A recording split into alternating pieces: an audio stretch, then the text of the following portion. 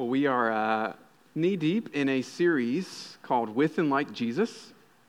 And in this series, we are talking about what it means to be a disciple, what it means to be a learner of Jesus. And the way that we understand that, because that's one of those words that gets thrown around in the church and amongst Christians often, a disciple being a disciple who makes disciples. But what do we mean what are we aiming for when we talk about being a disciple?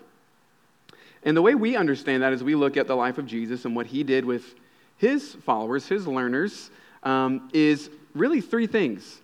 It's about being with Jesus, being like Jesus, and then helping others do the same. And so we spent the first 2 weeks, or the last 2 weeks, talking about what it means to be with Jesus and the absolute critical importance that we have to be with Jesus, around Jesus, before we can be like him. And that he doesn't want you to be like him without being around him. The idea is that his love and his way is caught. As you draw near to him, as you receive his love and grace and mercy, as he says, come and follow me, then you learn. He trains you as he gives that to you, how to then give that to others. But it doesn't stop there. It moves towards being like Jesus. So after we get that basis of the critical foundation of abiding in Christ, remaining in him, then it moves on to, okay, so if we're remaining in him, what is rubbing off, so to speak? What is it about Jesus that we are meant to emulate, to mimic, to copy, to follow in his footsteps after? So what does it look like to be like Jesus? That's what we're looking at today and then next Sunday as well. When we're around Jesus, what rubs off? And so today we're looking at the most foundational aspect of what that is. That if you miss this, then this first step will put you in the wrong direction. You'll miss the rest of it if we miss this one step in being like Jesus. So we're going to look at this in 3 sections this morning. We're going to look at it in, first, what it means to be like Jesus. Second, what prevents us from being like Jesus. And then third, how to be like Jesus. So what does it mean to be like Jesus? What prevents us from being like Jesus and how to be like Jesus. All right? So first, what it means to be like Jesus. You may be thinking, how is he going to narrow this down into 2 sermons? I mean, you look at the life of Jesus, there's so many things that we could focus on and look at when you look at who Christ is and the amazing man that he was, the fact that he was God in the flesh. I mean, there's a lot about Jesus that we can't emulate. I mean, the fact that he was God. He is God. He was, as Christians, we understand God as a Trinity. And what that means is that we believe that there's one God and 3 co-equal and co-eternal persons. Sounds really complicated, and it is in a way. We admit that we can't fully comprehend it, but it's simple to receive in that we understand this God as 3 persons in community with himself. God the Father, God the Son, and God the Holy Spirit. Jesus Christ is God the Son become man. He is God with skin on. He is God in flesh. He is the bridge between God and man. He is the image of the invisible God. And in those ways, you cannot mimic Jesus. You weren't meant to. But there are many ways. And I think you can kind of put it under 2 broad categories of what it looks like to be like Jesus. I think everything kind of flows from these 2. And it's what we read from Matthew 22, where Jesus zeroes in on the greatest commands. If you look at the life of Jesus, one of the things that may surprise you that he talks about again and again and again is his Father. He's constantly talking about his Father, the love that he has for his Father, the respect that he has for his Father, the fact that he can do nothing apart from his Father. And when I read that, I kind of think, he's Jesus. Like, couldn't he just, he was God in the flesh. He could kind of do whatever he wants. It's pretty powerful. Why does it keep talking about his dad, his heavenly Father? Jesus says in John 14:31, the reason that he does everything that he does. He says, "But I do as the Father has commanded me, so that the world may know that I love the Father." At the center of Jesus is love, respect, affection for his Father.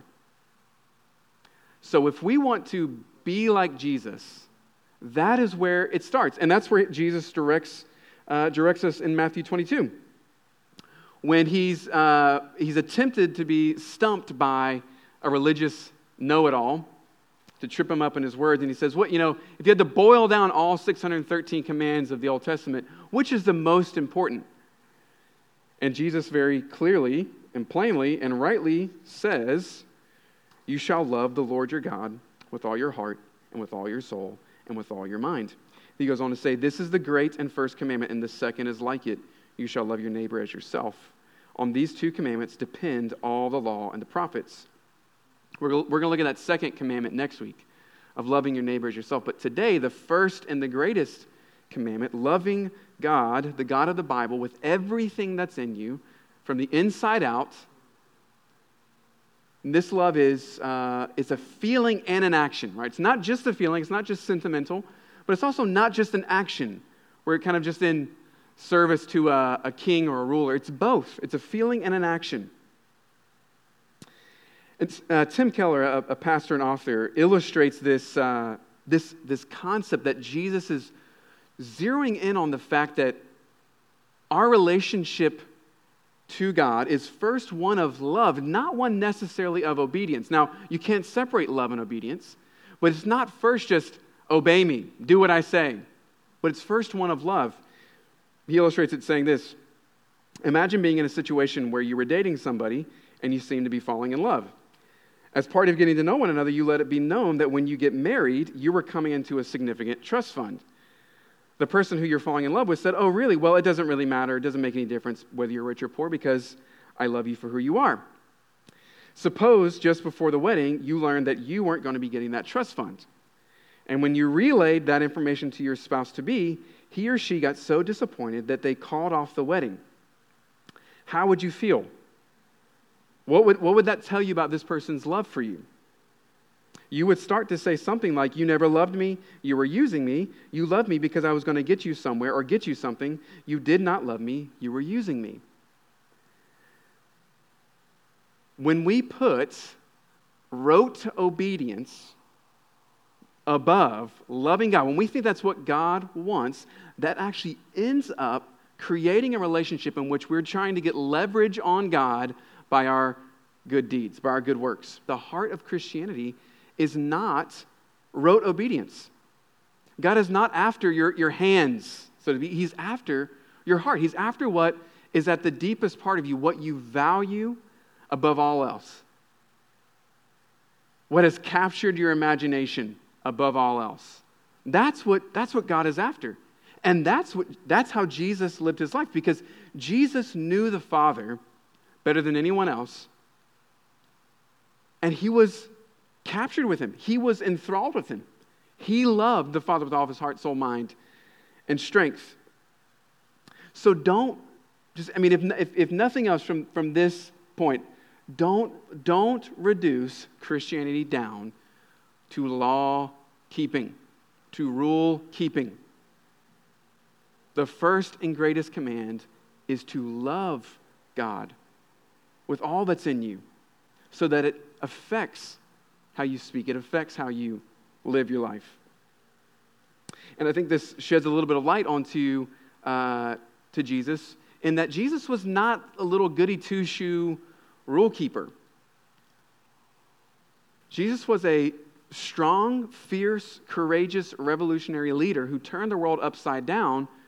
And what drove him was not keeping the rules and wanting to maintain the status quo. What drove him was the fact that he knew the Father, he knew his greatness, he knew his beauty, he knew his love, and so that captured him and drove him to not be swayed by the crowds, to be tempted to give over his life to the enemy when he tempted to give him the world. He knew his Father was unlike anyone else, and so that is what drove Jesus. So the heart of Jesus was his Father. So if we want to be like Jesus, that's where we're aiming.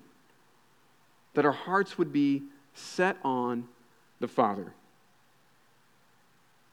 Now, this brings us to our second section.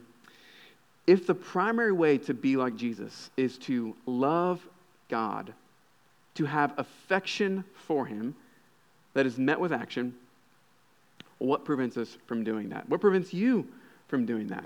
Because you're probably feeling to some degree this morning, even as you drag yourself into church, and you feel that feeling that we all feel when we walk into a space like this. Oh, I've got to put on the smile. I've got to put on the thing that looks like I've got it all together, that I've got to, raise my hands in worship to show that I love God, that I love God. But you know deep down that you don't, or not as much as you want to.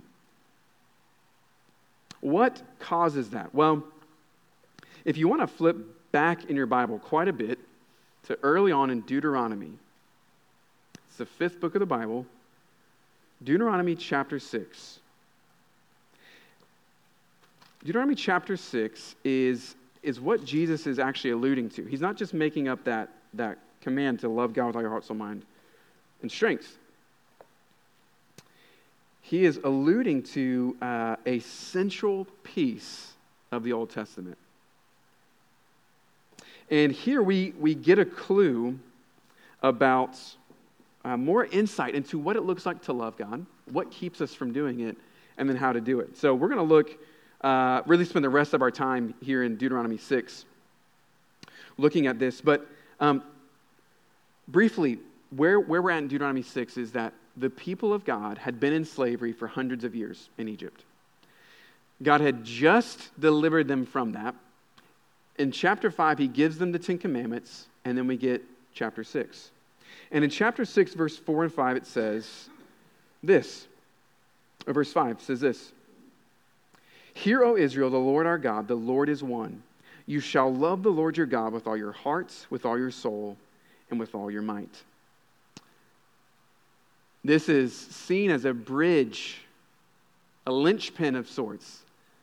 The people of God have been chosen, they've been enslaved, they've been delivered. God has then said, because I've delivered you now, live like this. And then you get this commandment that comes after those 10 commandments. And it's almost as if this acts as a parenthesis after the 10 commandments. You get those laws of don't have any other gods before me. Don't have any carved images. Don't covet your neighbor's spouse. All the 10 commandments. And then you get this, love the Lord your God with all your heart. So with all your heart, soul, mind, and strength. It's almost like it's saying, this is what those are really about. It's emphasizing and highlighting what those are about. That it's not just about rote obedience. It's about having affection for God. And because of that, obeying. So beneath obedience is love, is affection for God. But it goes on to address exactly what we feel when we hear all this. We know we should love God. We know we should love God more than you do. And this addresses what prevents it in verse 14 through 15. Because God goes on to say, you're going to be in the wilderness for about 4 decades, but then I'm going to get you into the promised land. And when you get there, you're going to be tempted to forget me. You're going to get comfortable. And when that happens, you're going to be tempted to go after other gods. So verse 14 and 15 says this, you shall not go after other gods, the gods of the peoples who are around you. For the Lord your God in your midst is a jealous God, lest the anger of the Lord your God be kindled against you, and he destroy you from the face of the earth. So what is God saying? He's saying, I don't want you to have any mistresses. I don't want you to cheat on me with other gods. I heard Oprah in an interview one time say that the reason she could not get behind Christianity was because of this passage where God says of himself, I am jealous. And she said, isn't that a bad thing? I mean, isn't this God admitting that he's maybe not as great and amazing as we thought? That he's jealous?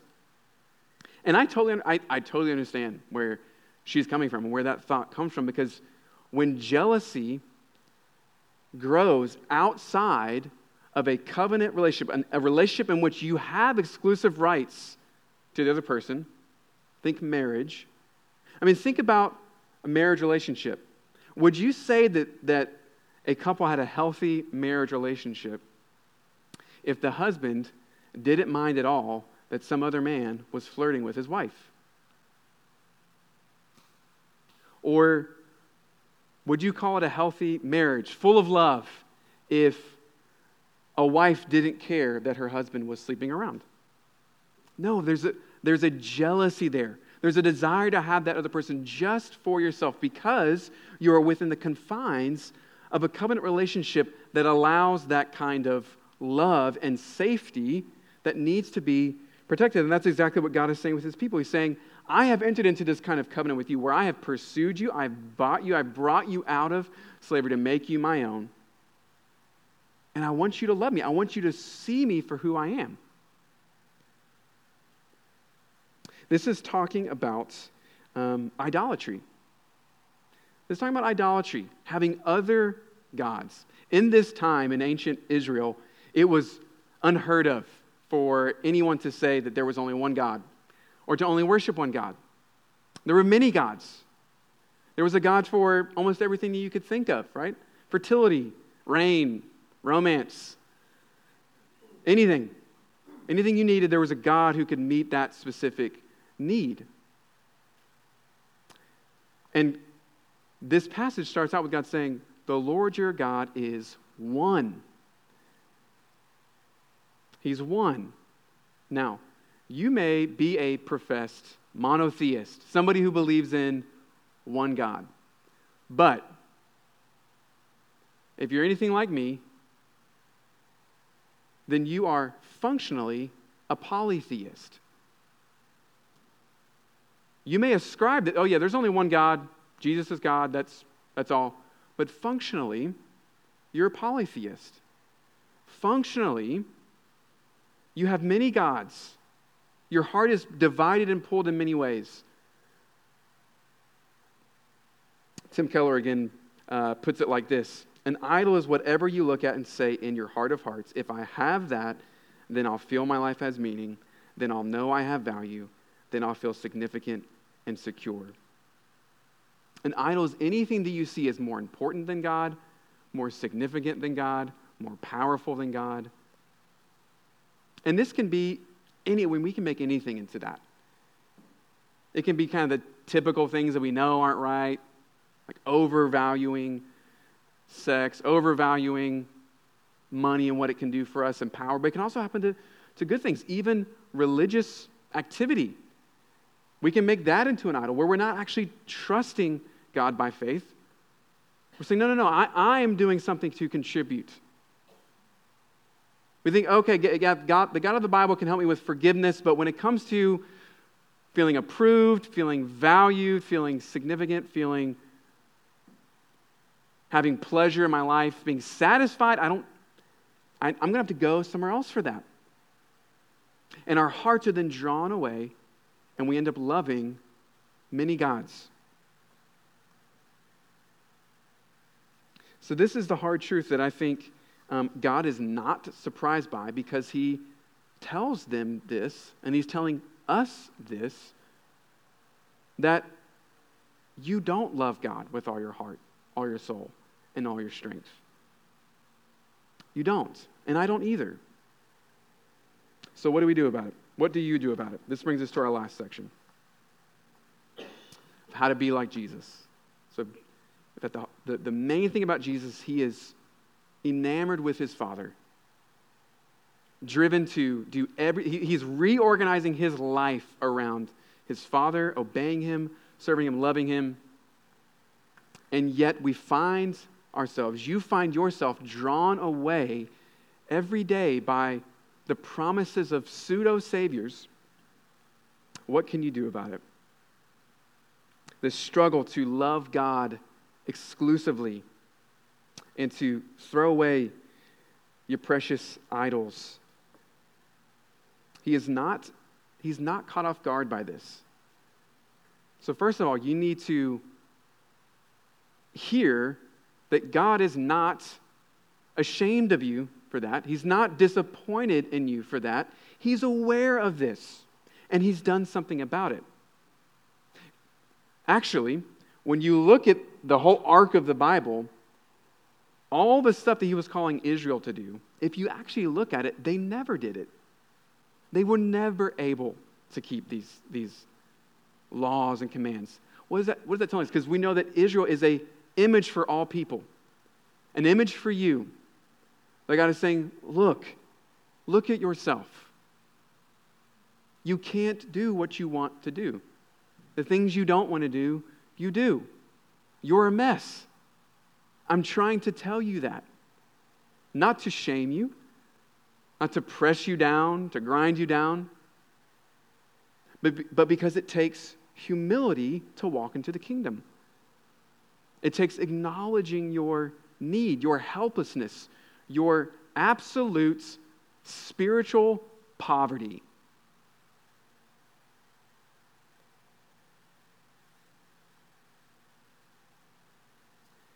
So what's the way out?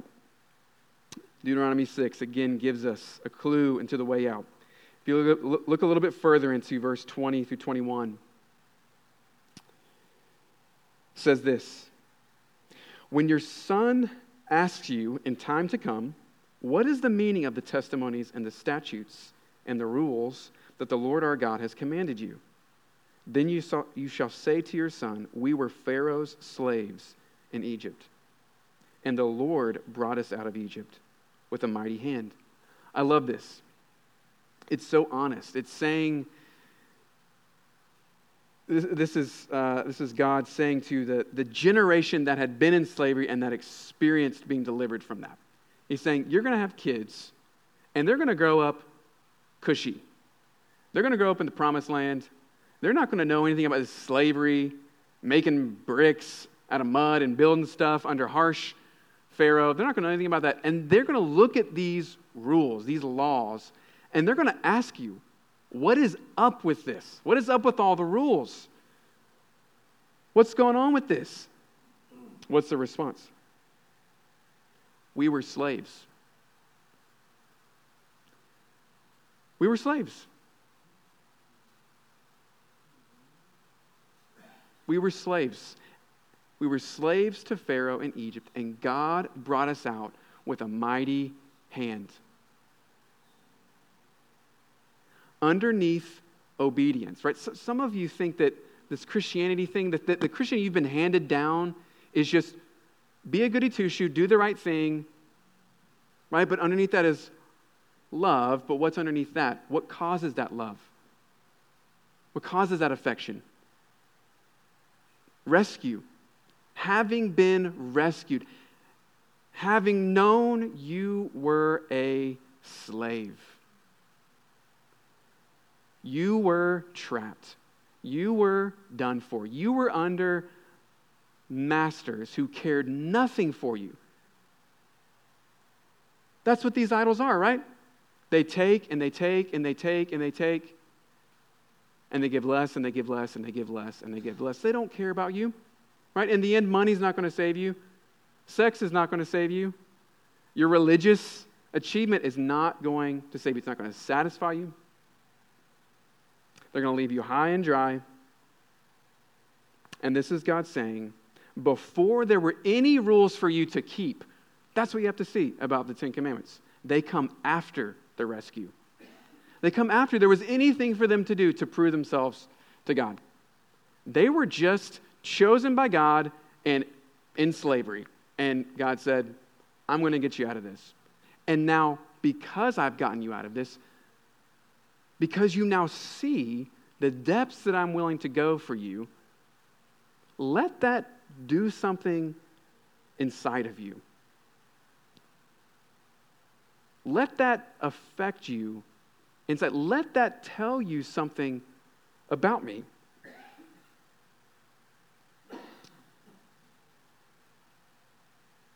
We see this most clearly with God the Son, Jesus Christ, hanging on the cross. What is he doing there? He is loving you with all of his heart, soul, and strength. He's doing what you could never do. He is the true Israel. Israel means son. He's the true son. He's the one who was meant to keep all the commandments, and the two that they all hang on, loving God, loving neighbor. He's the one, not you. So it is by what? Reverse a little bit. By being with him, by being around him, by linking your life to him, reorganizing your life around him, that he begins to rub off on you and show you. Because who's Jesus? He's the image of the invisible God. Jesus and the Father are one and have been for all of eternity. He is showing you who God really is. And where you see it most clearly is him on the cross, giving himself up, dying in your place for his friends, for those who aren't sick. No, right? For his enemies. Jesus said, I came for the sick. They don't need help. The righteous, self-righteous, they're going to miss out on this.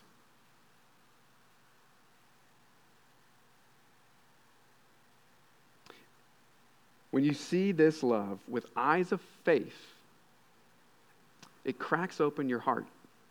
That's what God's doing. He's trying to break through your life to get to the deepest part of you, the place that chooses the things that you choose and prioritizes the things that you prioritize.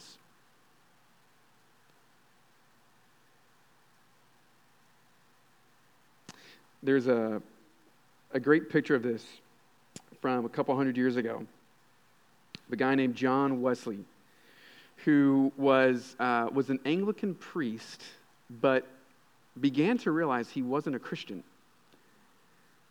He preached the gospel, he shared the gospel, preached sermons, but he began to realize he didn't really believe this. He didn't love God. He had no affection for Jesus. And it began to really trouble him. It began to really concern him. And he wrote in his journal about his conversion. One night in 1738, he wrote this. In the evening, I went very unwillingly to a society in Aldersgate Street where one was reading Luther's preface to the Epistle to the Romans. So someone's reading some thoughts on the book of Romans. About 9:15, while he was describing the change which God works in the heart through faith in Christ, I felt my heart strangely warmed. I felt I did trust in Christ alone for salvation, and an assurance was given me that he had taken away my sins, even mine, and saved me from the law of sin and death. He goes on to say that after that day, after that moment, he was never the same. What happened that day? I think Romans 5:5 tells us what happened. Explains what happened.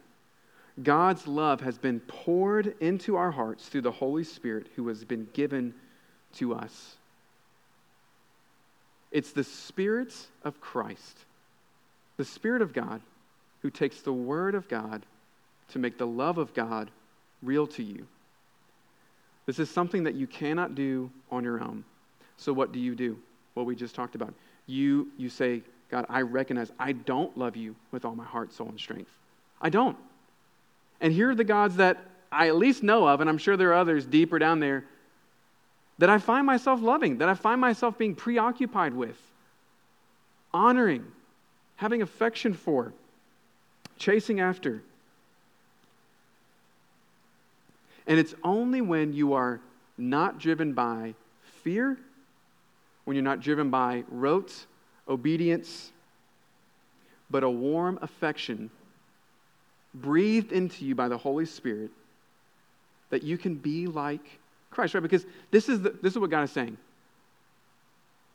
Even in this pursuit to be like Jesus, it is Jesus himself in you helping you to do this. He's helping to tear back the layers of your life, layers of your heart that have been filled up with other gods, breaking through those to show you new and powerful ways that the Lord your God and the Lord your God alone satisfies and can deliver and can rescue. So how do you become like Jesus? It's by seeing the Father as he truly is. That's what Jesus was about. He knew the Father and living in accordance with that. Seeing the Father for who he is, and how do you see the Father? Through Christ, and living in accordance with that. Let's pray.